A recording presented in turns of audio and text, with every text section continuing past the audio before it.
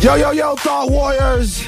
It's Higher Learning. What is up? It is I, Van Lathan. And it's me, Rachel Lindsay. Rachel. Van, how are you? I'm well. I'm doing well. Good. I'm doing well. I'm feeling good. I want to just take the time to tell all the Thought Warriors that reached out that I love and appreciate you guys. I even talked to some of you on the phone because I'm, yeah. What? Yeah, I talked to some of you on the phone. Mm-hmm. Yeah. You give out your phone number like that? I give out my phone number. I don't want to mess up the names. There were two specific Thought Warriors. One of them who works in an electrophysiology office down there in Austin, Texas. And her name is Jen, I think. And we talked. She talked to me a little bit about kind of some of the stuff that I was going through. Like she hit me up and told me she worked in it. Jen Shore is her name. Shout out to Jen Shore. And we just talked, people reach out. We're all a big family, the Thought Warrior family. So wow, this is why they love you more than me. Why? You must have two phones. Why? Why you say that? Because you give out your phone number. You're more accessible. I love the Thought Warriors, but I don't know if I could give out my cell phone. Can I ask you a question? What's the big deal about it? Because I don't want people reaching out to me at all times of the day. Well, they're not going to do that. You don't know that. You don't know them. Well, I've done it and they haven't done that. They're not going to you think they're just going to hit me up? Well, and be like, here's the other thing. It's like when I respond to people in DMs, I like to respond to what you said, but I can't keep the conversation going. Okay. Like so then I would feel rude. So it's better for me to not even just respond and go there because then I'm rude. Then I become rude. Right. Now I get it. Listen, I understand. People. I love different. that you do it. I mean, I think it's beautiful. It doesn't sound like you love that I do it. No, one of us has to, and I love that. I love that you're doing that. It sounds like you're just like your dad right now. A judge. That's what it sounds like. How dare you talk about my daddy like that? Sounds like you're a judge. No, like I actually think it's a great thing. I think it's great that you're doing it. Can I ask you a question? What's all that shit on your microphone cover? What is all of that? Fuzz. Do you know I never even noticed it? Our mics look totally different. Look at that. Like, your mic looks like it's got it's salt and pepper, like it's George Clooney, like 10 years ago when he was still salt and pepper. Because I have to throw my mic in my bag because I carry it around with me because I do the podcast from multiple places. Right. You didn't have to call me out like that. I'm not. Look, it's a lot of people that's going to look at that and think. So talk about judging. Who's judging who now? I asked a question. Mm-hmm. See how easily you can throw around that word? I asked a question. And by the way, judging is in your DNA. Your pops. No. Your dad. No, you're using it as a verb. My dad is a judge. It is a noun. You ever think a proper noun at that? You ever think your dad got like pleasure from like sending a motherfucker to prison? You ever think that your dad was laughing? Like he got the gavel up there. You can ask him that question soon enough. I will. Like your dad got the gavel up there and this a nigga, he did some crime. Your dad like, yo, I'm about to give this nigga these years. What? Like, absolutely not. Well, look at him. This cat don't even know. Hey, Judge, before you even, Judge, I just want to tell people that, I'm really sorry. I didn't mean to. 400 years, nigga.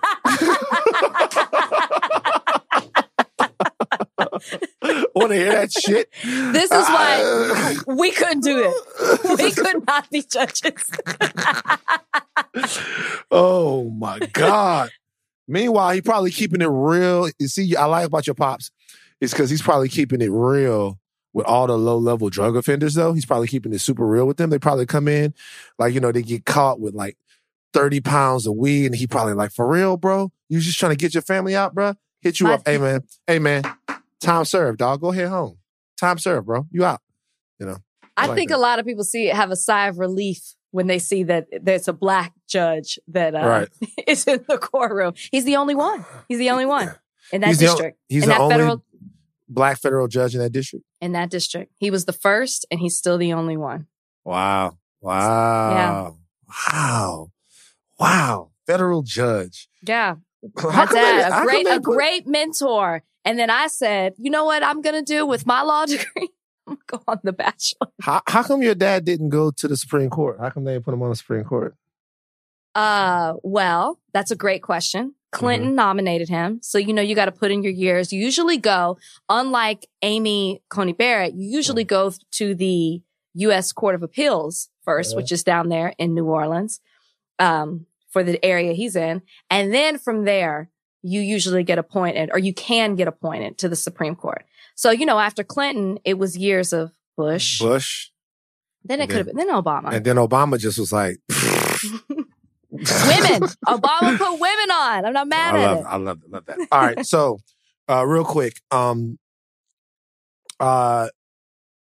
Actually, you know what? Real quick, before we get into this next, because this is going to be a big topic, let's take a break. Let's take a break real quick. Okay, just take a break. This episode is brought to you by Jiffy Lube. Cars can be a big investment, so it's important to take care of them. I once got a car that I started out with 25,000 miles on. I got it to over 200,000 miles because I took care of it. You know how you take care of a car? You take care of the maintenance, the oil, the brakes, all that stuff. And if you don't, you can have a car just completely fall apart. When your car needs maintenance, head to Jiffy Lube. They provide automotive excellence at speed. Get your oil change, brakes checked, tons of other multi-care services. It's all done by expertly trained technicians who actually care about taking care of you and your car. Jiffy Lube, car more. To find coupons and start an instant online estimate, visit jiffylube.com. This episode is brought to you by Anytime Fitness. We're not all professional athletes, but we all have health goals. That's why Anytime Fitness gives you access to personalized plans and support from a coach. Plus, you can track your training, nutrition, and recovery progress with the Anytime Fitness app, just like the pros. With 24/7 access to more than 5,000 gyms worldwide, get more from your gym membership. Visit anytimefitness.com to try it for free today. Terms, conditions, restrictions all apply. See website for details. All right. Big news. Big news this week. We have a new Sexiest Man Alive. And it's with 2 years in a row. 2 years in a row. 2 years in a row. El Chocolate. Sexiest Man Alive, Michael B. Jordan. Do you concur with this? Do you think that Michael B. Jordan is the sexiest man alive? Absolutely. If I had a hall pass list, and I'm not going to say that I do, I would put Michael B. Jordan on it. Now, see, here's the thing about that. You said, if I had a hall pass list, which implies that you don't. Then you said, but I'm not saying that I do, which then brings up that it could be a possibility that you do. Doesn't everybody kind of have like a list? Like if I had permission, this might be the person. Right. So if you had permission, would you do it? Is the question. Ooh, I don't know. So if Brian, I don't know if I would. This is a great question. I don't know. So if Brian was like, let's say Brian gives you the permission, Brian goes, how do you say hall pass in Spanish? You're asking the wrong person. If Brian says, yo, you got a hall pass with Michael B. Jordan, sexiest man alive, pecs and abs and pecs, biceps and triceps, dips. If you had a hall pass with him, would you take the hall pass? I'm so logical. I think in my mind, I would say, why are you offering me that? Are you getting one as well? Am I supposed to permit you to do that as well? Because I couldn't get past that. You couldn't get past that. Why all of a sudden are you giving me permission to do this? What's happening with this? So you wouldn't take the hall pass? I don't know if I could. I joke around about it. Would you? So probably so. So if no, who knows about possibility? Right? But so if you gave Brian a hall pass, do you know who he would choose? Do you know who that would be? I feel like we've had this discussion before. Mm-hmm. Yeah, I remember. I think I remember some names. I think it was. I think I don't want to say the wrong name. Do you have a list? I mean, everybody has a list, but the guys' list is all the same boring people. It's all the same regular people. Yeah. I feel like your list would be a little spicy. I don't think it would be just like straight. Yeah, you got the same names on the list that everybody else, like Roseanne Barr. You know what I mean? Like, Joy. What list are we talking about again? No, but seriously, it's interesting. Like, first of all, congratulations to Michael B. Jordan. Yes. In being the sexiest man alive, because that is a very, very, very, very exclusive group to be on. Not a lot of guys. I will say this, though. It is a double-edged sword, a.k.a. blessing and a curse to be sexiest man alive. What's the curse? The curse is that if you are the sexiest man alive, then that is a snapshot of ultimate sexy of your life that will never die. So, like, why is that a problem? Because they're going to compare it to future versions of you. So right now, Nick Nolte, if you look at Nick Nolte and shout out Nick Nolte. He was? See your reaction? Now, do you see your reaction? Now, your reaction, there's no reason to look. I know what I'm talking about. No, I'm not doubting you. I need to see it. There's absolutely zero reason to look. I need to see what was captured in time, like you said. Nick Nolte was the sexiest man alive. And your reaction completely validated my point. Now, Nick Nolte, for the rest of his, no matter, nigga get busted. He a little busted now. Look, he's the sexiest man alive. He was. What is the criteria? How I need to understand, because I wouldn't have voted for that. I need to understand. You wouldn't have voted for Nick Nolte? No, I didn't think that was that flattering of a picture. Do we know what the criteria is? Who votes? I mean, the answer to whose votes is, is it like people's choice? No, I don't think it's a vote that they take. Like, I didn't see it on the ballot. I don't think it's a vote that they take. I think some people get together, and it partly has to do with like your fame and and who you've been and all of that stuff like that, and your career trajectory. So it was probably the right time for Mike. But so there's a lot of things like that. So that go into the sexiest man alive type of situation. But I'm saying it is a lot. I'm trying to look at a list. It is a lot of, okay, for example, let's look at some sexiest men alive, right? Let's look at some. Let's do it. Let's start in 85. Mel Gibson. That's one they might want back. I'm saying. Yeah. I'm saying. Not because Mel, whatever, but just that's one you probably might want back. A couple of these guys, you guys aren't going to know who they are. Mark Harmon, who is a great looking guy. Harry Hamlin, Clash of the Titans. Shout out Harry Hamlin. Oh, that makes sense. Right. And then you keep going. A lot of these guys held up. But some of them. I'm saying, a lot of these guys held up. But then there's some off-color choices. I'd like for you to name them. Adam Levine. I'm not saying he's not, great looking, but he's just kind of, I think when people saw him as sexiest man alive, it was kind of like, really? Interesting. Obviously last year, a lot of people, John Legend was very controversial. I think it's a good choice, but who's asking me? But you look at a couple of these dudes, you look at your Nick Noltes, and your Mel Gibsons, and you wonder, and some of these other guys, you know what I mean? They're, it's like it's a thing that now you have to keep defending. It's a never-ending title. I actually don't agree with you. I think it ends with, it's like Miss USA, Miss America. It ends when you pass the torch, right? You pass the crown, and now there's somebody else that has the title. The moment that your time ends the next year and someone else is crowned, it's over for you. You don't have to keep it up anymore. You got 1 year. Blake Shelton, sexiest man alive. I can see how people put that. Okay. He sings, he plays an instrument, he's got that rugged cowboy look. He's funny on the voice. I could see how people pick that. Okay, so of all of the sexiest man alive that they've done, this is how many of them, so we're going from February 1985 to November 2020. Mm-hmm. I want you to give me a guess. How many of these guys do you think are black? 6. You think 6? Okay, let's count them. So let's see here. The first black sexiest man alive ever was Denzel of course. Washington. And then That Denzel was in 96.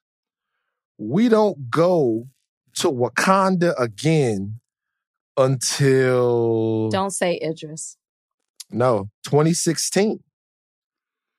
So it was 10 years. And they did not go back. 2016. And it was The Rock. Really? He was? Okay, I didn't even know he was. The Rock was that in 2016. Idris Elba was in 2018. So 5. Actually, we got it 3 years in a row.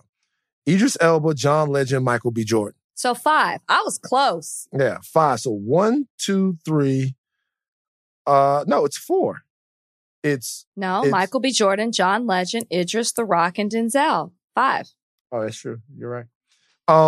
Yeah, so 5. 5 out of, what is that? Wow, I'm surprised like Will Smith didn't get it. They hating on Will. Yeah. They say, Will, you ain't sexy. Them big ass ears. They say, Will, we not fucking with you. Wow. They hating on Will. And by the way, there's another thing about the Sexiest Man Alive thing. So you got Mark Harmon, you got Harry Hamlin, you got John F. Kennedy Jr. Okay? Rest in peace.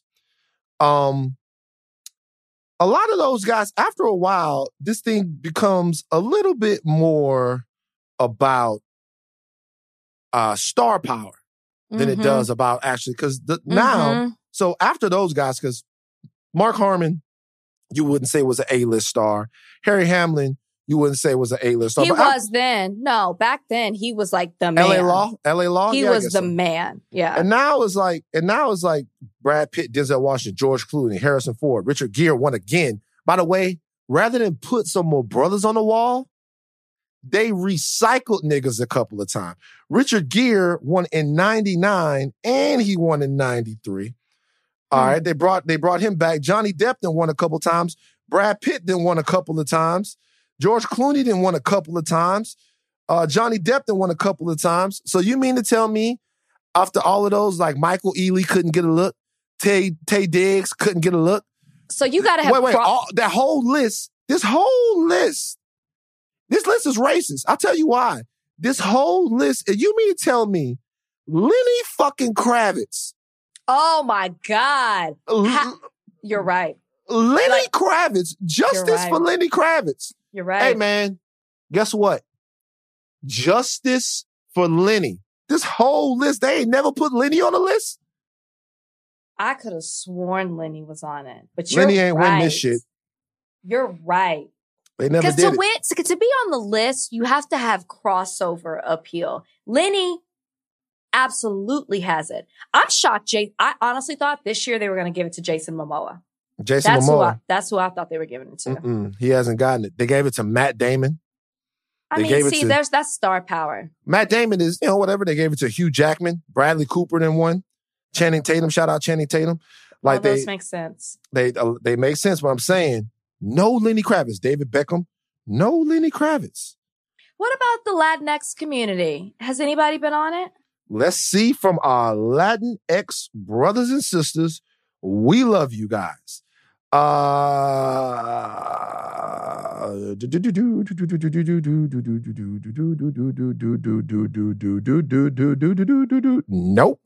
Not that I can see.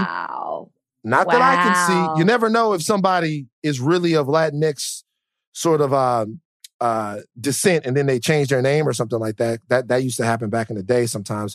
But no, I can't see. I don't see anybody of the Latinx community on there. No, that's Latinx pretty ridiculous because people. There's a lot of people that Antonio Banderas. Yeah, you know what I'm saying? El Ricky Martin. Oof. I'm just saying. That's all I'm saying. Look, People Magazine. Get it together. We're happy. Shout out to Michael B. Jordan. Well deserved. Well deserved for Michael B. Jordan. And also, it's just a very good indicator of where his career is right now. It's really an impressive time for young black actors. And, Mike is right there in that whole pack and like a super duper star. You know what I mean? Yeah. I read that he had just seen if there were any Latinx people that were. It's just shocking to me. You're checking my work? Well, no, it's just shocking to me that nobody from the community has been picked. That's why I'm looking. Sorry. I'm not doubting you. I'm just shocked. Right.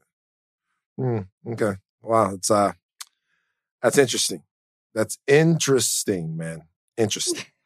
You can go check my work like that.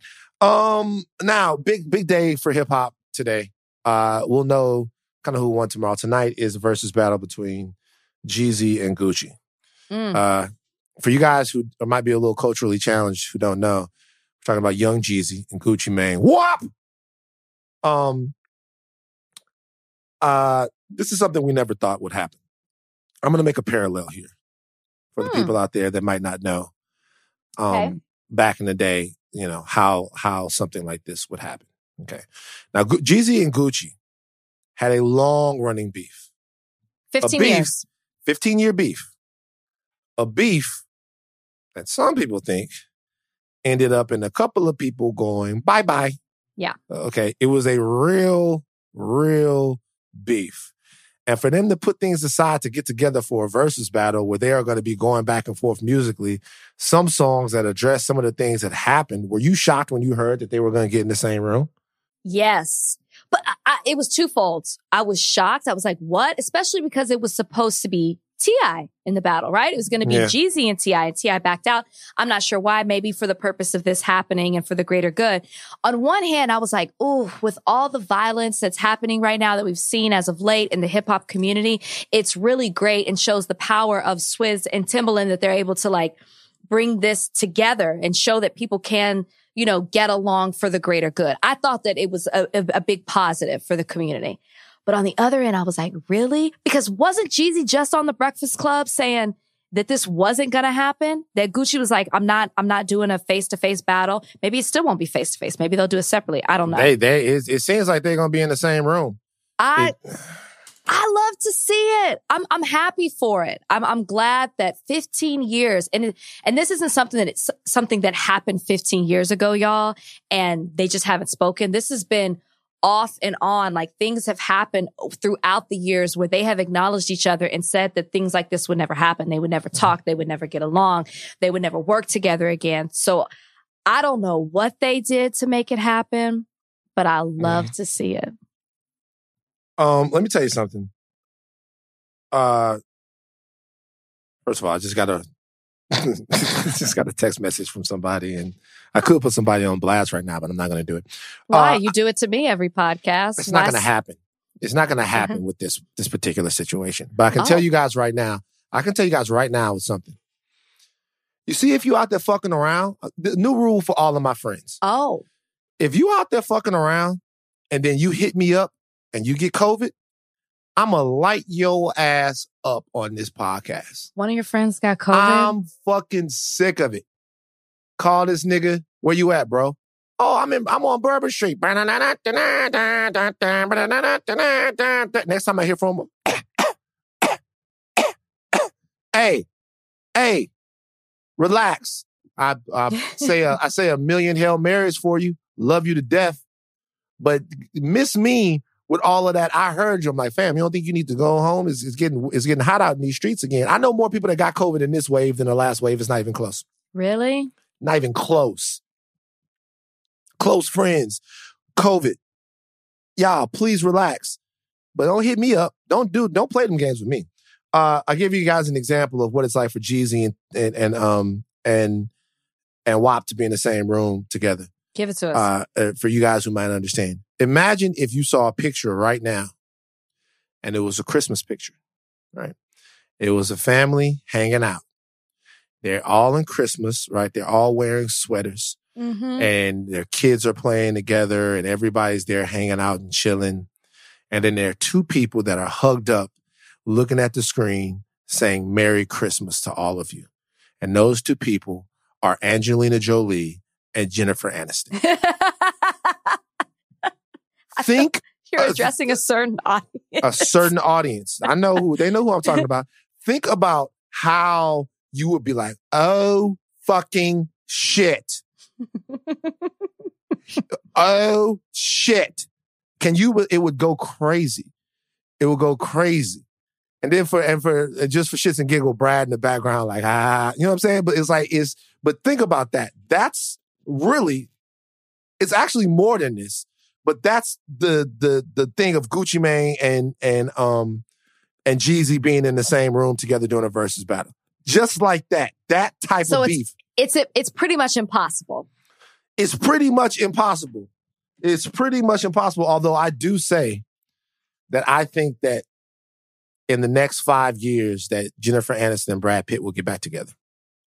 Oh, well, you heard it here first. I don't. Right. I think they're just good friends. Mm-hmm. Because enough time has passed, but no. Yeah, they get back together. For what? Okay. All right. That's the inside scoop. TMZ. Shit happens. TMZ, get the hell out of here. Did you happen to watch the NBA draft last night? I was actually podcasting during the start of the draft, but I had it on. Like I saw bits and pieces. Yeah. Yeah. Did you watch the whole thing? Like you sat down and you just watched? No, it's funny. I didn't think so. There was a complete role reversal. Kalika was watching the draft. I was watching The Bachelorette. I love Kalika. I watched the first couple of picks. I think maybe That's up to so funny. 10. She was watching the draft. I'm like, who just went? She's screaming out. And I was in there like, oh my God, the Wolverine. What is this nigga thinking? But see, can I just pause and say that that's couple goals, as the kids would say. The fact that not because she's not interested in it, she's interested in it, but the fact that she's letting you do your thing, you know, you're watching so you can give this batch recap later on this podcast. And then she's communicating with you what's happening in the draft. I love that. Yeah, it's true. It's a beautiful thing. So a couple of things about the draft that struck me was number one, I felt sorry for the kids at the draft. I did. Because they didn't get their moment? Yeah, man. Like, I know that, you know, we've done this, but I felt sorry for the kids at the draft, man. Even more so than the NFL draft, that they didn't get to walk across and shake hands with the commissioner and all of that. You didn't feel that way? These people you saw there was a lot of emotion in the draft. The fact that you've worked so hard to get to this place to hear your name called by the commissioner of the NBA, surrounded by your family. Some people, first rounders, guaranteed contracts.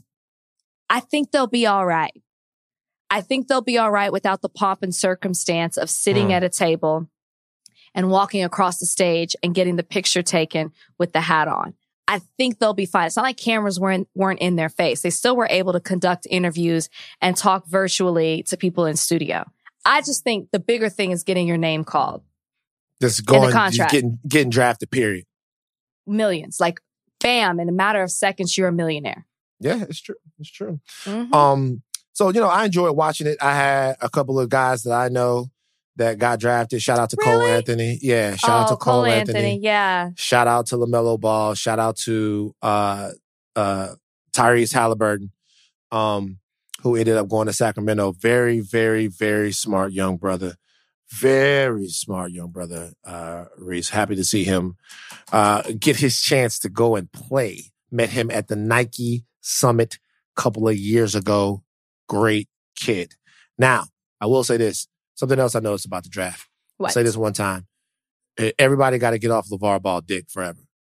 LeVar Ball. Because of what he's been able to do. I don't give a fuck. Like, people, when LeVar Ball came out, people, we don't hate LeVar Ball. We don't like the way LeVar Ball does this. LeVar Ball just had two of his sons get drafted in the top 5 of the NBA draft. Whatever LeVar Ball was doing, guys, it worked. Agreed. Sitting there with that big ass grin on his face, with his gigantic children next to him. You know, LaMelo looks primed to be a pretty decent NBA player. Lonzo is a decent NBA player. He had a dream and a design. And whatever you say about him, he got to where he was going. So, especially, man, look, I'm not going to diss none of y'all kids, but a lot of y'all talking shit about LeVar Ball and the way he raises his sons while simultaneously Western Union in your kids' money so that they could survive. I'm just saying. So he's like the Joe Jackson of basketball. And guess what? I'll never forget this Joe Jackson quote. This is one of the best quotes of all time, by the way. I'll never forget this Joe Jackson quote. So, oh yes, Joe Jackson. One day, Michael Jackson had wrote in a book or said something to like recipes Michael Jackson. He had wrote in a book or said something about how when he was a kid, Joe Jackson used to beat him until he regurgitated. And they asked Joe Jackson about it. And Joe Jackson said, if that's so, then he regurgitated all the way to the bank. If that's what he said? Yes. He regurgitated all the way to the bank? Y'all, that is a heartless, cold man. Wait, let me ask you this, man. While you over there, let me let you gather yourself for a second. Let me let you gather yourself. That shit is so fucked up. He said he regurgitated. He didn't say regurgitate, by the way. He said he regurgitated all the way to the bank. Wait a minute. Oh my God. Let me ask you this question. Oh shit. In that sense, right? Because, oh my God. Because LeVar is the Joe Jackson of basketball. Sure. Do the means justify the ends? Man, hell no. Like, nah, man. Like, of course they don't. Of course. No, man. You could put all kinds of trauma and scarring on people. Obviously, we saw, how Michael's life and just a lot of dysfunction that went on. I can't say these things about the Ball brothers. Like, I can't say these things about the Ball brothers. They seem pretty well adjusted. There's some issues that we see come out, if you watch the show every once in a while and you kind of see how things go. But now, of course, the ends don't justify the means. If you've never seen the Jackson 5 American Dream movie, just watch the first part so you can get a tip of the iceberg of what Van's talking about. Oh, so you can see God. You can see a reenaction of Joe Jackson. Joe, man, I'll tell you something. I could quote every lyric in that movie. Yeah, like that Joe Jackson regurgitated. Like that is so heartless. Right now. I believe every word Michael says after that. Look. Jacko's dad says he whipped Michael. He said, I never beat. He regurgitates. Wait a second. What if a psycho fucking path? A psycho, exactly. He said, right here. I just looked it up. Thoreau told Joe Jackson his son was so nervous. Man, this is one thing I didn't need to fact check you on. I know how Joe Jackson is. He said, Thoreau told Joe Jackson that his son was so nervous when he saw his father that he regurgitates. And Joe responds by saying, he regurgitates all the way to the face.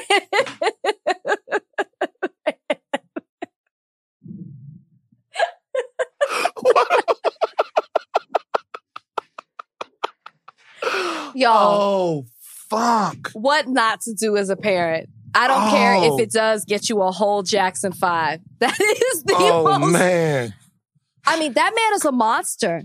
That man is a monster. Look, I'm not about to... I think Joe passed away? Didn't Joe pass away? Joe's dead. Joe's dead. Joe died.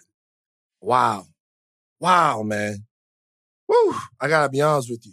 I think Joe died after Michael. Yeah, after Michael. Yeah, he outlived.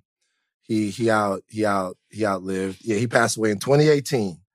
Wow! Joe Jackson. Wow! Catherine is still kicking. Yeah, Catherine. She divorced him later in life, but she hung in there a real long time. Yeah, Catherine is still kicking. 90 years old. Joe Jackson. Really? Yeah, she's 90. She was born Katie B. Screws in Clayton, Alabama. Actually, wait, she never divorced him. I thought, okay, maybe they were separated. Yeah, it looks like it looks like they were, things until they died, things were okay. He died. I wonder what Joe's will looked like. I don't know. He's such a heartless man. Good God. Wow. I'm just saying, I try to stay out of people's family business if I ain't been in the middle of it. Obviously, we know, but I'm just saying the gurgitate all the way to the bank thing. The gurgitate is a fucking killer bar. That's a killer bar. My God. I never forgot that. I remember when I saw that, there was no DVR, but I ran it back in my head. I'm like, yo, did he just say that he doesn't really care that his son was so sick that he threw up when he saw him? He was like, he gurgitated all the way to the bank. And he also didn't deny it. He's like, yeah, he did. Yeah. But look, though, here's the thing.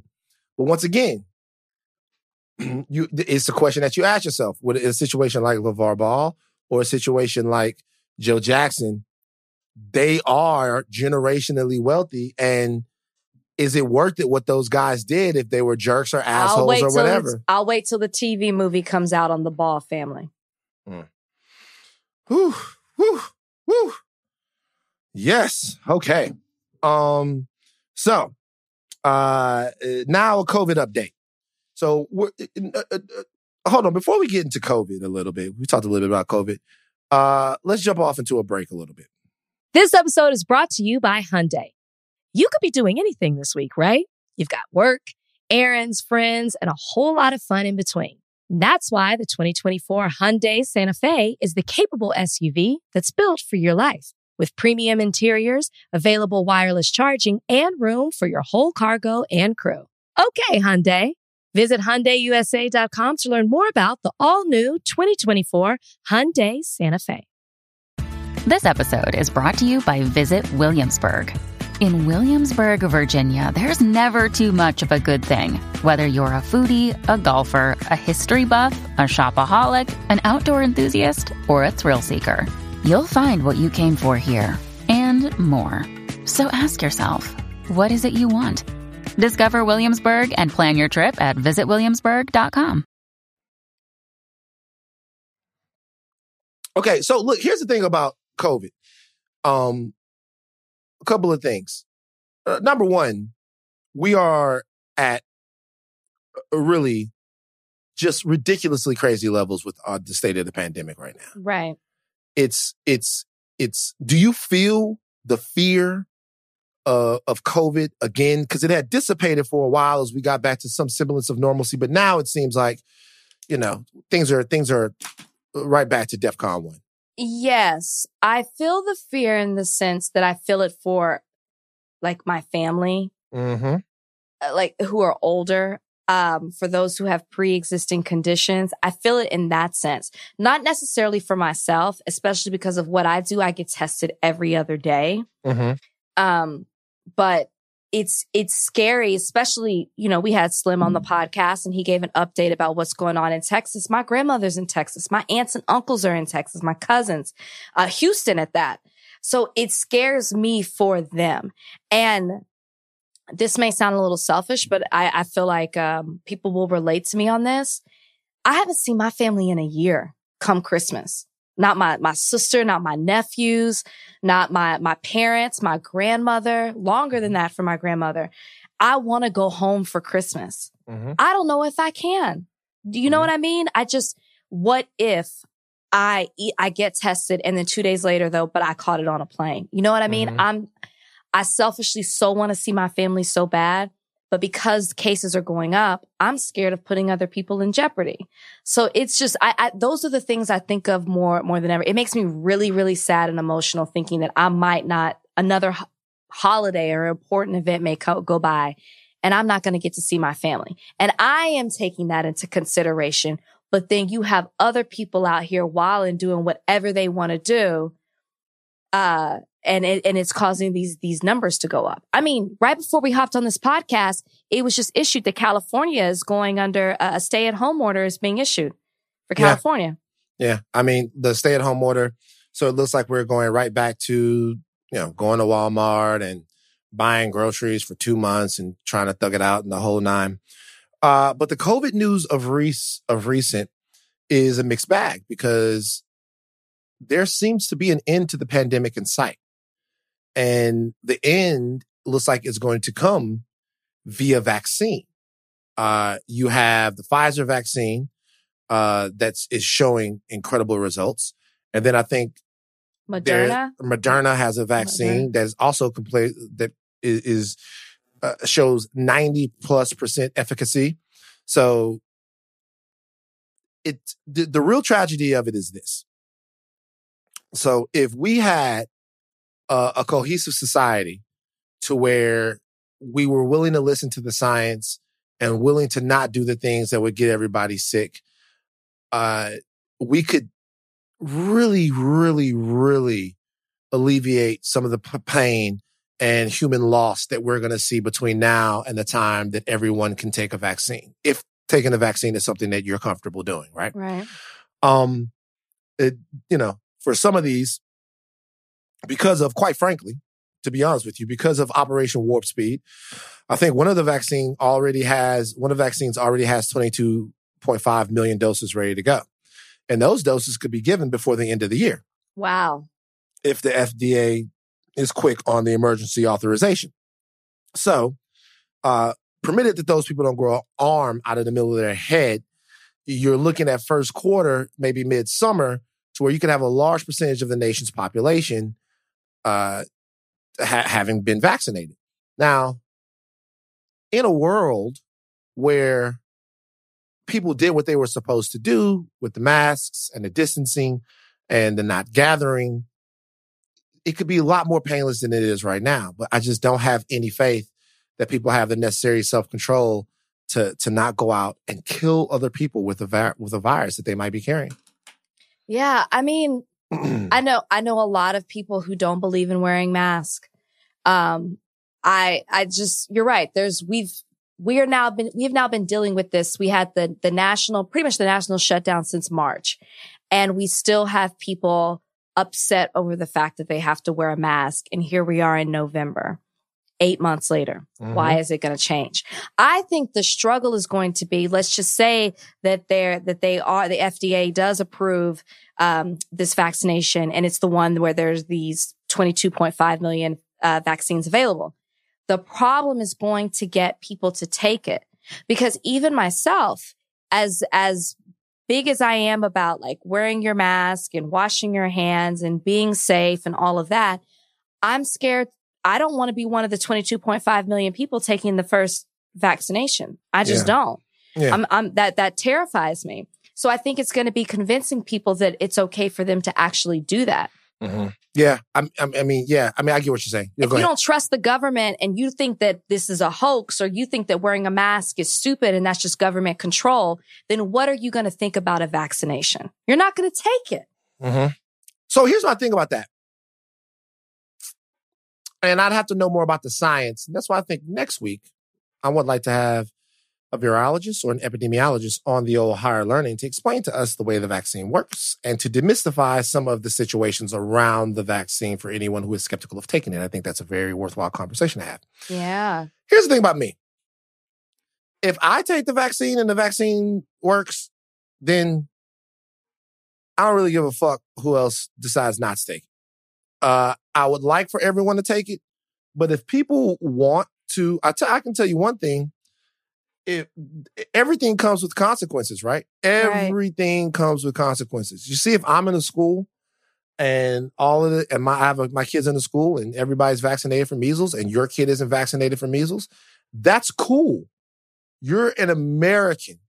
You have the right. But I also probably don't want your kids mixing around with mine too much if there's a chance even that they could get measles from somebody that's not vaccinated for it, even if they are. It's just a weird thing. And I think those are the cultural battles that are going to be fought. Mm-hmm. You have the freedom to not tell anybody that you have an STD. You have the freedom for it. But what you don't have the freedom to do is to have unprotected sex with someone without telling them.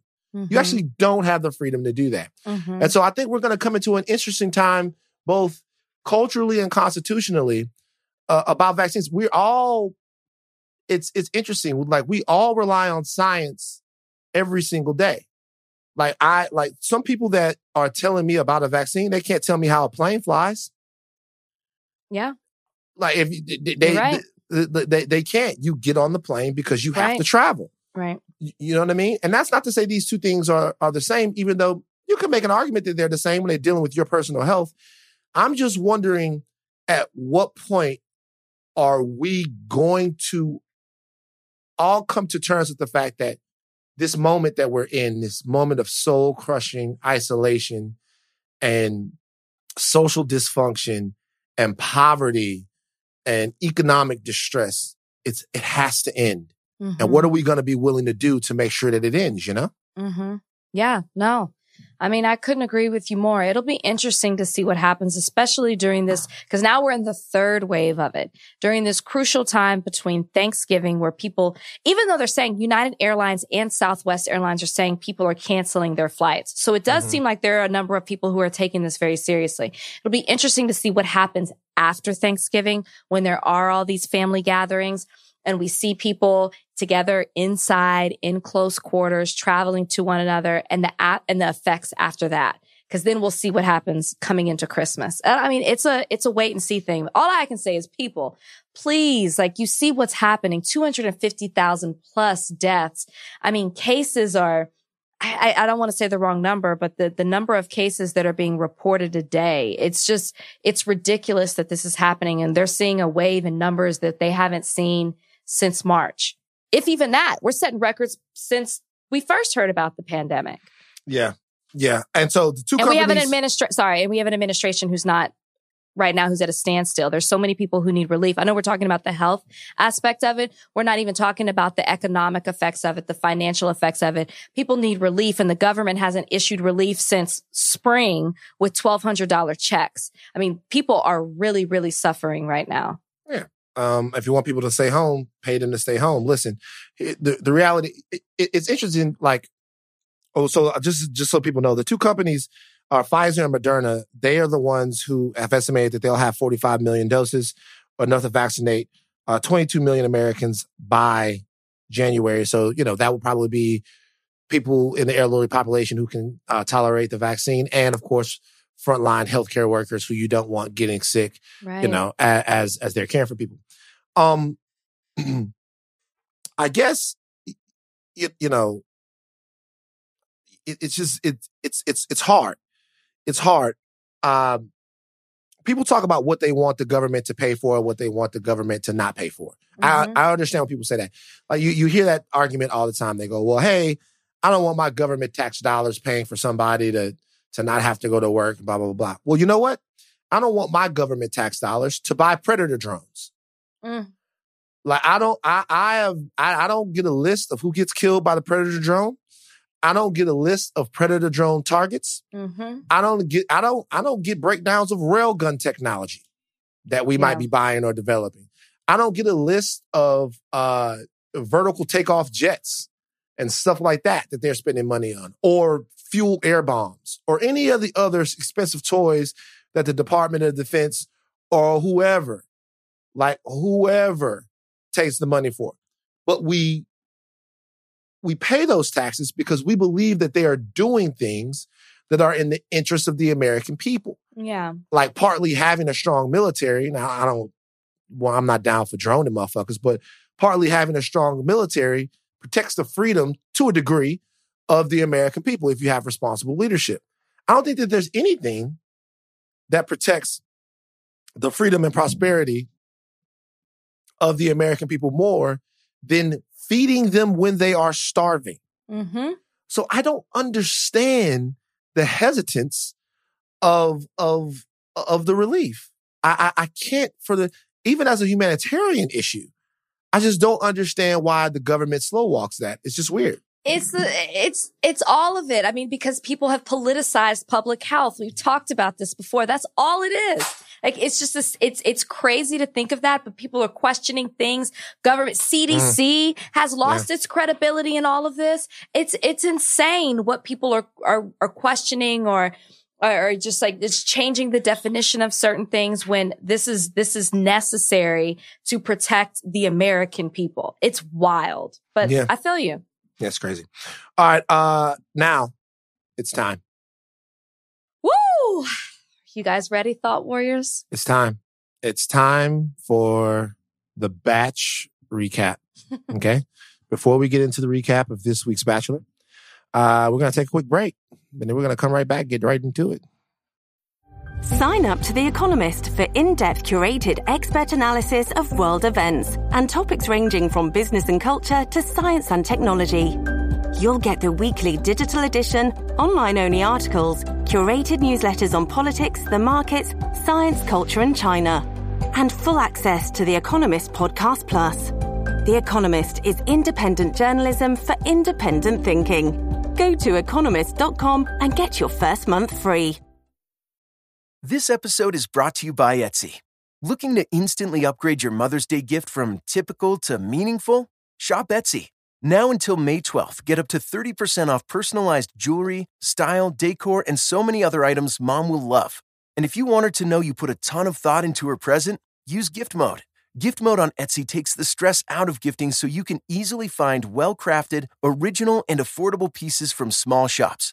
Just tap or click Gift Mode on your Etsy app or Etsy.com. Then answer a few short questions about Mom, and Gift Mode instantly gives you curated ideas based on hundreds of personas.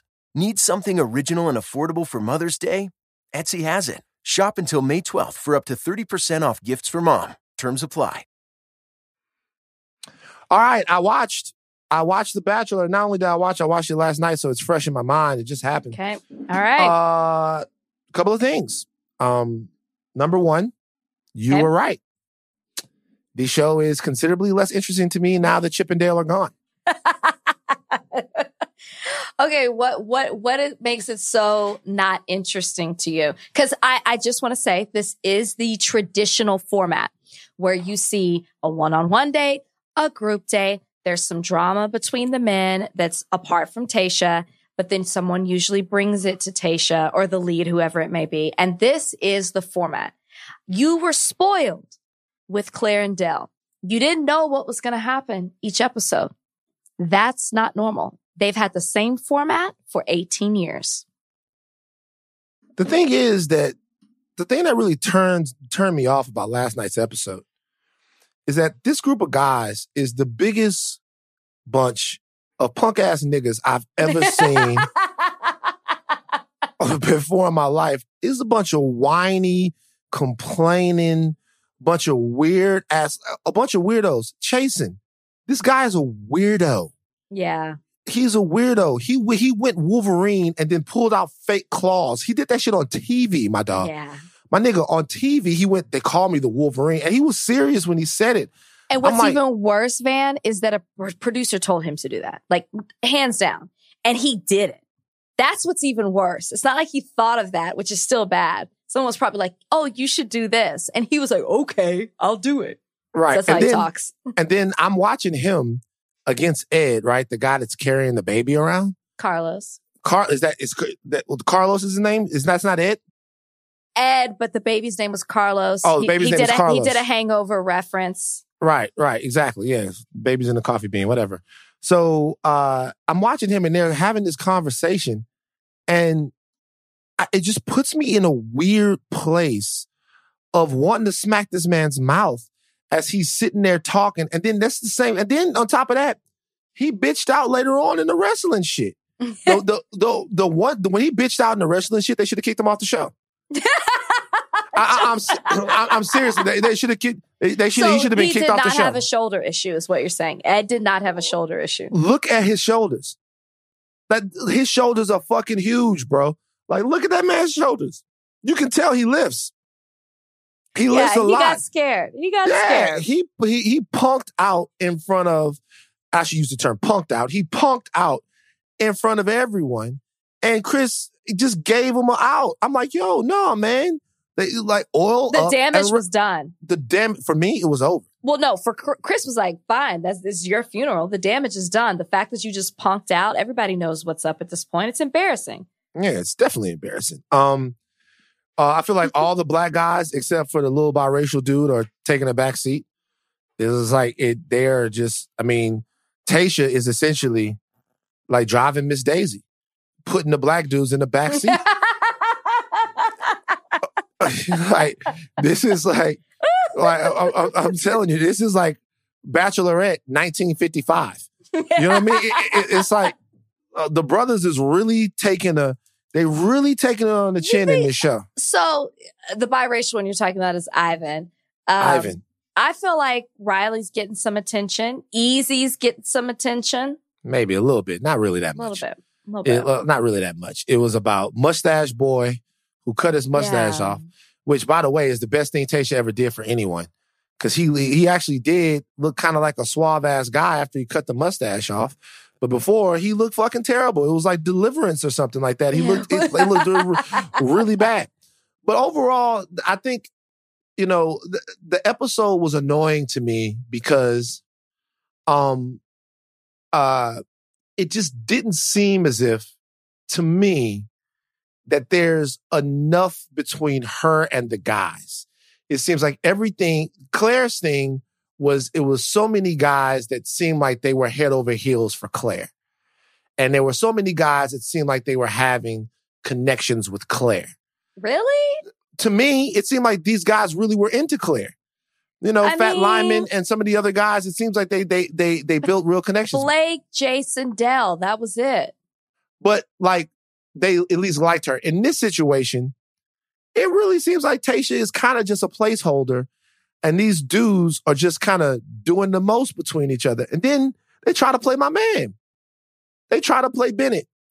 They were asking with the competition. Bennett. Yeah, they're asking Bennett, and that's why I love what Bennett did, man. Shout out Bennett, bro. They're asking Bennett questions. I felt for Bennett, and I'll tell you why. Some time ago, I'm hanging out with my little nephew. And I see him over there. He's struggling. And I said, yo, man, what's wrong? What's going on? He's like, I can't figure this out. And it's long division. Right? And I go, I'll help you. And then guess what I realized? You couldn't help.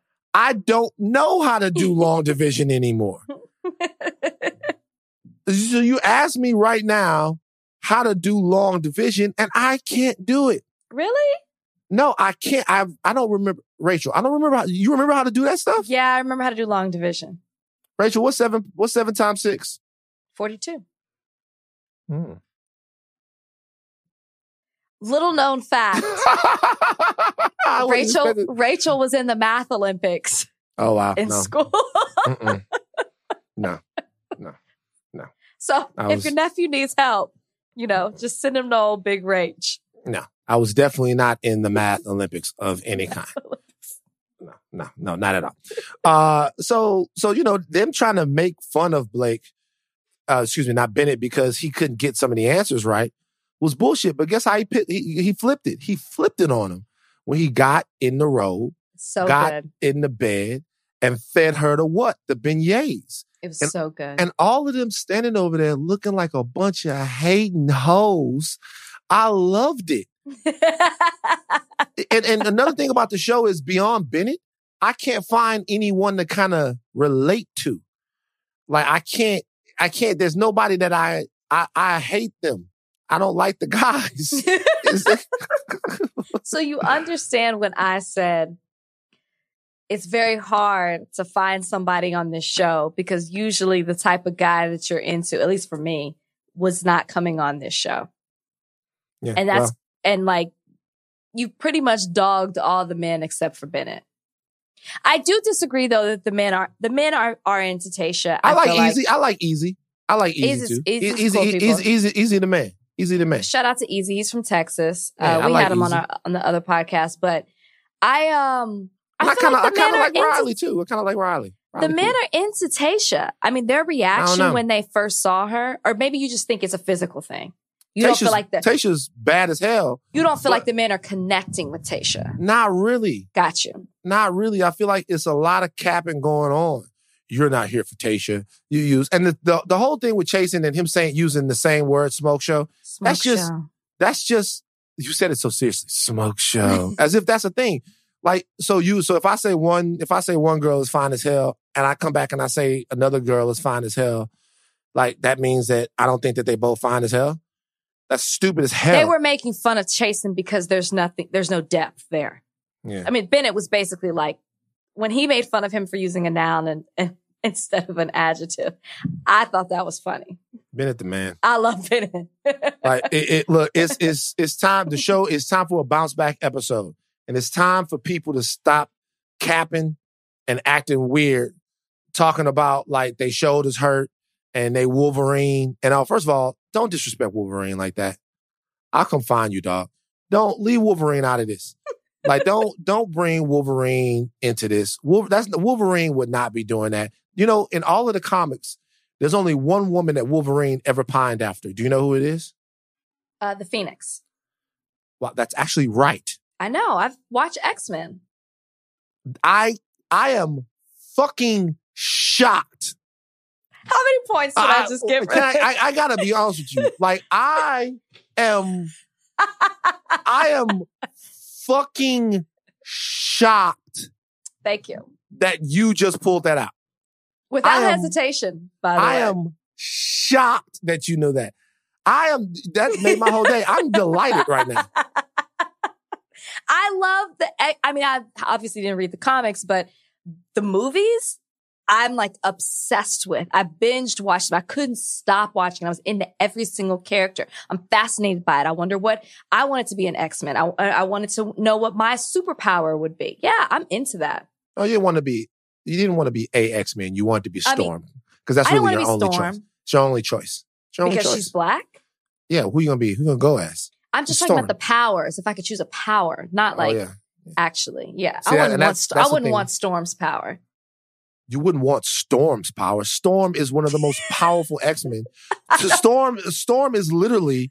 See, you making fun of fucking Storm now? Like actually, every time you look like Storm. I just hate how she starts off. I would rather her take her hand and create the storm. When she rolls her eyes in the back of her head and loses control, I don't. Well, in the book, I'll tell you why they did that. In the book, her eyes are white all the time. Oh, okay. And so I like that. In the movie, when she's activating her powers, like her eyes go white. But most of the time you see her in the book, like her eyes are white. Well, she's nearly an Omega level mutant. She's like super duper strong. Storm is super strong. She's a category 4. She's a 4. I don't think she's quite an Omega level mutant. I don't think she is. No, she's a 4. I think she's a 4. No, I don't. But no, I guess. But like Omega level is like Iceman and like Phoenix. The Phoenix and Franklin Richards, like who we've talked about, and you know a couple other guys like that. But I can't believe I'm talking to you about this stuff. Stop, Rachel. Anyway, stop. but anyway, and you said Phoenix, and the actual answer is Jean Grey, but Jean Grey is the Phoenix, so it's the same thing. And so to have him pining after Wolverine, don't do that. Wolverine did that for one woman. And Wolverine would never act like this, by the way. And even with that one woman, Wolverine was a G with his shit. He was. He look at Scott and be like, yo, your chick want me, dog. And she did want him. Come on, Chase. So you're turning a bit on The Bachelor right now. I need a better episode next time. I need Tayshia. What do you need to see? I need to see, a little bit more. I need to feel it. This is supposed to be a love story. And it's supposed to be a love story. And it's kind of like, I don't know. It's like Dancing with the Stars a little bit. Like I need to feel it. Come on now. Come on, Tayshia. The men don't get better. The men don't get better in the next episode. Well, we'll see. We'll see. All right. It is mailbag time. Let's hit it. New voice on mailbag today. Jackson, Second Degree Safan, is going to do mailbag. So, Jackson, whenever you're ready. Okay. First question from Josh Connor. 2-part question. Do you have a favorite GIF or / meme of yourself? And is it acceptable to use GIFs or memes of yourself in casual text conversation? First question is yes, I do. Second question is... You have memes of yourself? Yeah. Oh. I was on television every day for 9 years. Okay, get me right. Yeah. Sorry. They're definitely GIFs and memes of me. And with the whole Kanye thing too. So, yes, I have a favorite, and no, it is not appropriate to use them. You the biggest fucking douchebag in the world if you do that. Do you have GIFs and memes of yourself? Wait. What's your favorite one of yourself? What are you doing? One where I'm holding my notepad at TMZ and Harvey had just said something and I looked at him and went, and then looked back down at the notepad. It's just a good gift. Do people send you gifts of yourself? Yes. Yeah. So my favorite one of me, yes, I have them of me. My favorite one of me is, it's just me, but I'm talking to the Bachelor whose season I was on. And I was like, I love sports, but I don't play games. Ooh. It's a tum-tum line when you try to disrespect DSR, Dirty South Riders. Shout out to Dallas, Texas. Oh, Jesus Christ. Last week or this week when we had Slim on. Yeah, that's a line. I took that line from him. But yeah, that's my favorite. I do not use my own gifts. I barely use gifts or memes, but I don't use my own. But people do send them to me. Okay. Okay. People send them to you. You don't use them. All right. Now, next question, Jackson. From Nikki San Pedro. What do Van and Rachel want for Christmas? Man, mine's easy. I already hinted to it on the podcast. I want to see my family. I want to see my parents. I want to see my nephews. I want to see my sister, my brother-in-law. I want to get down to Houston. I want to see my grandmother. Like, family's important to me. And like with my new work schedule, I never have time, you know? And so it's just important to me that I'm like, a year. It's crazy for me to think I haven't seen my people in a year. So for me, it's just family. I just want to be able to get to my family in a safe way. A burner doodle. A what? A burner doodle. I'm gonna buy for myself for Christmas. Half Burmese mountain dog. Burmese Oh, you're mountain getting dog. a dog. I don't know what you were saying. Half Burmese mountain dog, half poodle. Gigantic, lovable pal to help me de-stress. I'm gonna take him around. He's gonna be my very best friend. Oh my I'm gonna hang out with him and we're gonna go. And I need a goddamn dog because God damn it, times are tough. I actually, before you do that, I'm gonna bring you Copper. No, I don't want Copper. No. No. I'm gonna bring you Copper. I don't want Copper. It will change your mind. Done. Copper. I will bring you Copper. Copper mean. No, he's not. Copper bark at me on a podcast. What you think he's gonna do when he see me on you will love him because somebody will knock at your door and he will protect you. I'm about to get him registered. I keep saying this. I'm going to get him registered to be a dog at the hospital because he's like a really great dog for that. I'm going to give you Copper, but also love that you're going to get a dog. Bernedoodle. Big. They're like Bernedoodle. They're like 130 pounds. Oh. They're huge. Oh. Huge. See, I should be furry, afraid of your dog. Huge, but they're super nice. There's a Bernedoodle. Shout out to my neighbors, Matthew and JC. They got a... Oh my gosh, look at this face. I know. That's my guy. Oh my gosh. Would you have a name picked out? Bozeman. Because Chadwick? Our man, our brother. Bozeman. It's really Bozeman the Bernedoodle. Bozeman the Bernedoodle. All right, so I'm going to give you some practice with Copper. But I keep saying no. No. And let me talk to Fleeka. No, let me talk to her because I swear to God, he will copperize you and there'll be no turning back. From Bobby Hayden.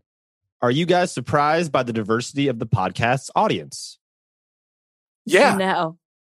Yeah. Like, especially initially. People were hitting me up and they were going, hi, I'm Brittany and I think you're Aces fan. And I'd be like, oh, I appreciate it. And then it turns out that they were, and I'm going to say something right now. Rachel's fan base is very, very, very, very loyal. And it's been really, really dope getting to know y'all. But I definitely was surprised. People were hitting me up going, hey, man, you're cool. And I absolutely love higher learning and stuff like that. And then on the other side, I got my G's hitting me up like, dog, I'm not going to lie, man. I'm kind of fucking with this bachelorette shit. What you tell me? I'm not surprised because I know that Van and I have different audiences. But what I am surprised is Bachelor people usually only like Bachelor content. So I really got to shout out all the batchies that have come over to higher learning because it's not about the bachelor. So to me, that shows that like you're loyal and you like the content that we're putting out. I think majority of them have turned on me at this point and are more loyal to you, Van, but that's okay. They're loyal to higher learning and I love it. I love that Bachelor Nation has come to this podcast because that is a rarity. So shout out to Bachelor Nation for that. Do you know who we are? Who are we? We are the new Regis and Kelly. I definitely wasn't expecting you to say that. We are. How are you, Regis? Oh, I'm not Regis. I'm more like Michael. Oh, you're straight hand. But then you can't really be Kelly because she was getting at that nigga at that point. Do you remember how she was treating him towards the end? Straight hand? Because she knew he was out. Ooh, spicy. Little blonde pumpkin spice. She was giving that man that work. Remember that time they were on the show and she goes, "Yeah, this story about divorce. I've never been through a divorce. Nigga, you got divorced. Or why don't you tell the people?" I'm like, God damn, Kelly. Kelly hates The Bachelor, by the way. Why? She's just like, it makes women look dumb, helpless, weak. We come on the show because it's an ABC show. Mm-hmm. She was very nice to me. But she called me Smart Bachelorette. But she hates the show. And she dogs it. So Kelly cool, but relax, Kelly. Relax. Kelly, just calm down. All right. Last one. From Kyle Foshi. That's Fauché. I can already tell you probably where Kyle is from. Don't listen.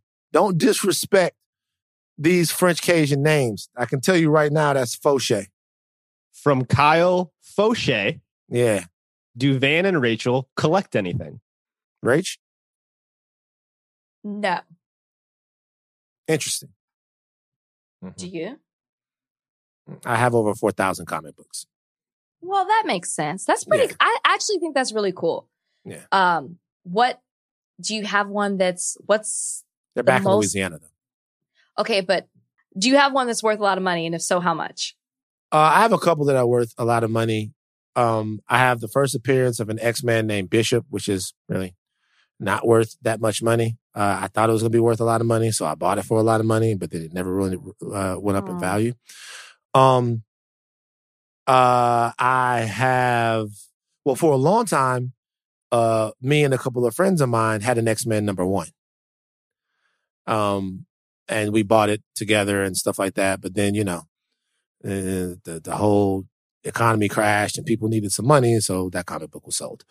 I have a lot of them. I have a lot of valuable Spider-Mans from the late 80s and early 90s. But like 5 figures, 6 figures? I don't know. I have to check. I'd have to check. It's all about appearances with characters and first appearances of characters, and then a little known characters who pop in and out of stories. And like, if they're not around a lot, those comics get valuable. Why are they worth so much? Are they like paintings? I've never understood that. Well, what do you mean? Like, why are these comic books worth so much money? Because they're iconic pieces of Americana, and then they become rare. It's like a baseball card, right? So I never really understood the baseball card thing either. But okay. So if you have an Action Comics #1, that is the first appearance of who? The main character? Superman is his name. Okay. Right. Right. All right. So I really don't know anything. So if you have an Action Comics #1, that's the main, that's the first appearance of Superman. If you have a Detective Comics #1, that is the first appearance of Batman, right? And so obviously those characters are like not even comic book characters. They're part of people's families. You know what I mean? And so because of that, if you have one of those, and it also goes by sort of the condition that the comic book is in, if you have one of those, there's just not a lot of them left. And it's the first time the world ever saw Superman.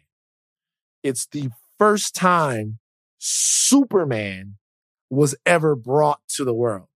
It's the same way that if you had the original Apple computer that Wozniak and Jobs created, that's going to be worth a shit ton of money because of the brand that it created is in terms of Apple, and also because of the cultural significance of it, right? Okay. It's going to be worth a lot of money. Like, like a painting, like a Picasso. That's what I said. That's why I was like, is it like a painting? Okay. You're absolutely right.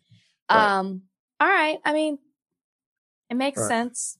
I'm looking at it right now. Let me look at the value right now of an Action Comics number 1.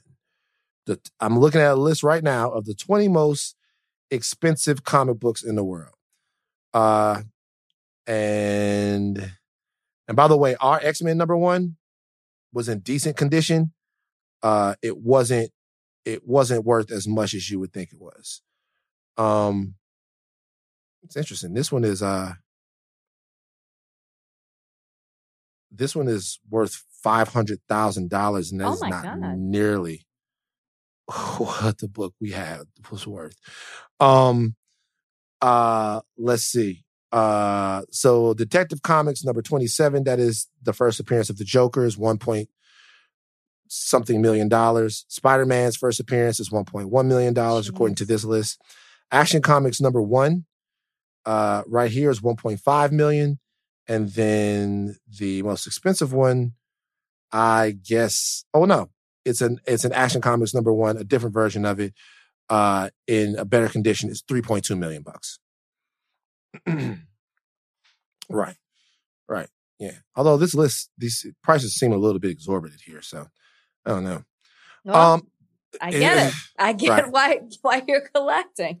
Yeah. So, but that book, when we bought that book, we put together and bought that book, and that was like a couple of people that all wanted to jointly share the book because nobody could have afforded it. So yeah, that's what I collect. I collect comic books. Haven't collected them in a long time, and lost a lot of my comic books, and a lot of the value of my comic books, even the ones that we still have, were destroyed by the hurricane.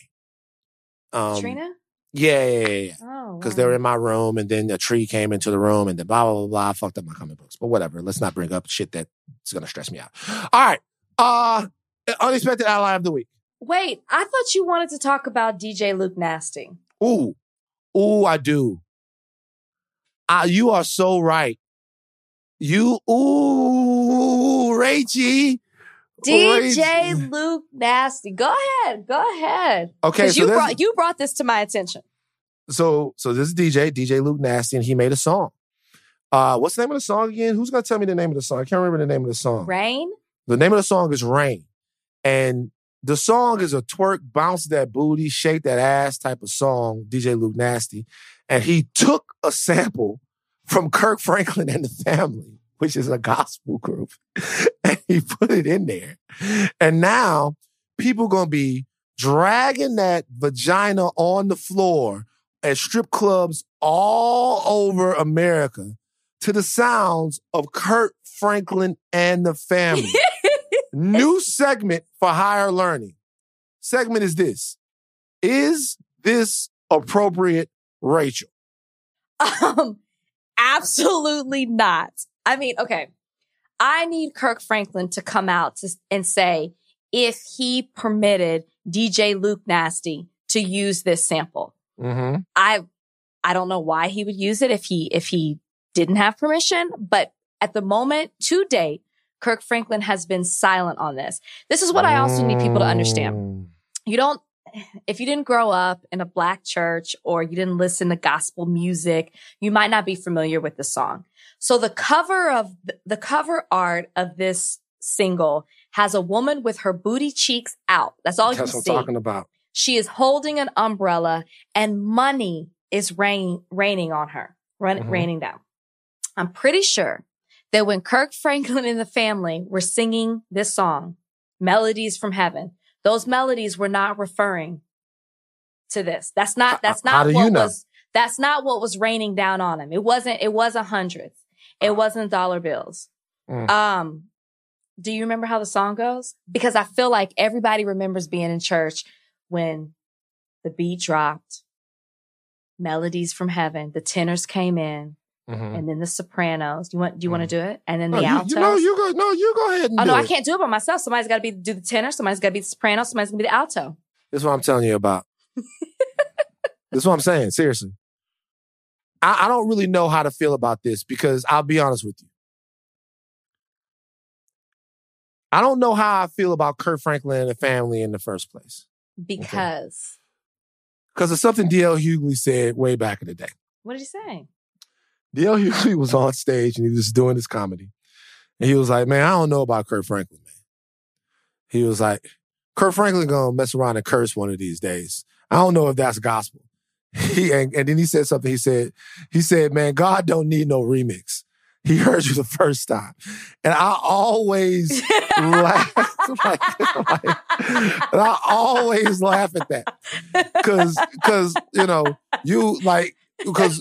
was a time when in Louisiana in the 2000s where you could hear stomp when you was in the club. For sure. I need you, but turn my life around. And we be in that bitch like, yeah, GP, are you with me? In the club. For sure. It was like, that's how they used to get you out the club too. Like everybody would be singing Stomp on the way. It'd be Saturday night, early Sunday morning. You stomped your way out the club and into church the next day. That's pretty much what happened. So I guess my thing is that in a way, I feel like this is kind of a natural progression. No, it's not okay. It is not okay. The message from Melodies from Heaven had nothing to do with money raining down on you, making it rain on you while you were popping that thing on a pole on stage at a strip club. And here's my thing. Did you hear the song? Did you hear the sample? I did hear the song. Was it popping? I liked it. It was. I can't lie. You can't lie. But I just feel like it's almost like, I don't want to say sacrilegious, but it's just, Kirk Franklin and the family, I'm sure, have a message that they were trying to get out there to the masses, and this was not it. So it's disrespectful to me, to use this song and the words. It's not even the beat, it's the words. For this making it rain on you. I mean, Van, there are a million songs with rain in them that he could have used. That, though. I've compiled a list. Would you like to hear? Rach, I love this. I have compiled a list of songs with rain in it that I think he could switch out instead of Melodies from Heaven. Okay, here we go. Let me find this. I Can't Stand the Rain, Missing. Okay, that's a great. Okay. Can You Stand the Rain? New Edition. Okay, I'm fucking with that. Yeah. Purple Rain, Prince. Okay. I Wish It Would Rain, The Temptations. Blame It on the Rain, Milli Vanilli. Kind of want to stay away from them, but I get it. Candy Rain, Soul for Real. That's the one that I think hits the most. That song goes hard. Like, dun, dun, dun, dun, dun, dun. Come on. That's the one. Boy, I just even thinking of that song, I think about ninth grade, man. Music is so crazy. I used to love that song, man. But okay. But see how it took you back to a memory? No, I stopped there. I stopped after Soul for Real. I mean, everything else is like that. That's like the soulful music, whether it's Motown, R&B, hip hop. That's the list right there. Any of those would have been better than Melodies from Heaven. Because all he sampled was the Rain on Me part. Yeah. That Soul for Real would have hit. The Soul for Real would have hit. But look, he got what he wanted though. DJ Luke Nasty. I want to talk to DJ Luke Nasty here on Higher Learning. Let's ask him to come on. Let's ask him to come on and see if I want to hear the explanation for taking the church to the booty club. I'm telling you, I want to hear. I want to see what he's saying. Has Kirk sampled hip hop for church? I can't remember. I'm sure he must have, but I know that he samples. He doesn't sample, but he does like hip hop dance, like he'll be up there, he'll be Millie rocking, and he'll be doing all of that stuff. And those songs don't come. That's fine. I guess, but like some of those songs that the dances come from aren't the best songs. Right, but it's just a dance, right? Like you're taking the lyrics of Melodies from Heaven and you turned it into a strip club song. And you know this is going to be played. Because it is, and if you're not familiar with Kirk Franklin and the family, because this is early 90s when this song came out. You might not know. You don't even know. Yeah. Rain down Right, getting it. Do-do-do-do-do. Look, let me tell you. By the way, I just checked the value of these X-Men number ones Stop. because I thought that we got swindled. But I had to remember the grade on our book, and because we sold that book for like $15,000, and I had to remember the grade on the book because I'm like, yo, these niggas got $725,000. I was about to have to make some calls. I still know who I sold the book to, but the grade on our book. It wasn't in good condition. It was in okay condition. It was in okay condition, but we had an X-Men number 1 we put together. Okay. DJ Luke Nasty. Can't wait till you come on here. Nasty ass Luke. Do you have an unexpected ally of the week? I do. Hold on. I thought I had it on here. Hold on. Okay. His name, my ally of the week, he is the Secretary of State for Georgia. Republican. A Republican, yes. Name being, I just lost it. He has a last name that I cannot pronounce, but Brad Raffensperger. And that might not be how you pronounce it. But basically, long story short, I'm giving him the unexpected ally of the week for doing his job, right? Doing his job. That's it.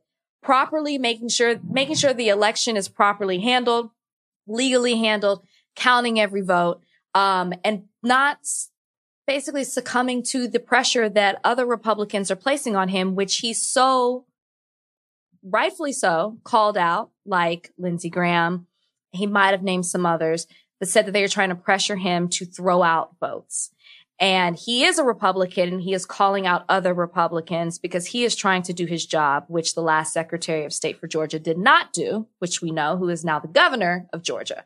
So shout out to him, not just for doing his job, but for calling out those who are corrupt and are trying to make him follow suit. It wasn't him specifically, but my unexpected ally of the week was the same thing. It was a gaggle of like a whole globule of people. I've been watching different election officials that might not be Democrats on different news sources all over the country. And it's been refreshing to see, and I'll tell you why. I'm not going to relitigate the differences between Democrats and Republicans right now, but it's refreshing to see because there are some people that care about the processes that make America what it is, or more to the point, make America what we're trying to make it. And to see these people, election officials in Arizona, election officials in Georgia, election officials in Michigan, all over the place, actually do something that a lot of the rest of their party won't do, which is stand up and put the country before loyalty and placating President Trump has been something that in, a weird time gives you just a little bit of hope that maybe there's some sort of way that we can be a better nation at some point. So it wasn't someone specific, but I'm glad you pulled out a name. But all of those people that are committed to doing their jobs. I saw somebody that I saw a Twitter thread, and the Twitter thread was from a gentleman in Georgia who was a local election official, and he was showing all the people that had worked so hard in order to make sure that this election was fair and this election was accessible to everyone. And it takes a lot of work. Democracy takes a lot of work. Yeah. So I echo your sentiments, and I think that that's been good to see over the last week. And who knows how long we're going to do this. Listen, if you guys are wondering why we haven't drowned you with transition talk, it's because it's a radioactive sort of soul-draining conversation to have. Here's the reality. The election is over. It's been called. And the president is refusing to look out there and see the reality of it. The minutia of this and going through detail by detail to us, the stops and starts of this transition, I guess the fact that transition is not starting. Every time people are doing this and acting like this, to me, it leans credence and credibility and gives attention to the president and the way that he's acting. Yeah. At the point that something happens, that we really have to be abreast of what's going on, we will be sure to have these conversations, will we not? But as long as all the legal challenges are being thrown out of court and states continue to certify or begin to certify, we are going to do what the rest of America should do, which is move on from the Trump era. Right. And that's all that we have to say about that. Agreed. We will see you guys next week. Yep. I am Van Lathan. I am Rachel Lindsay. Take your thinking caps off, but do not stop learning. We will see you guys after this.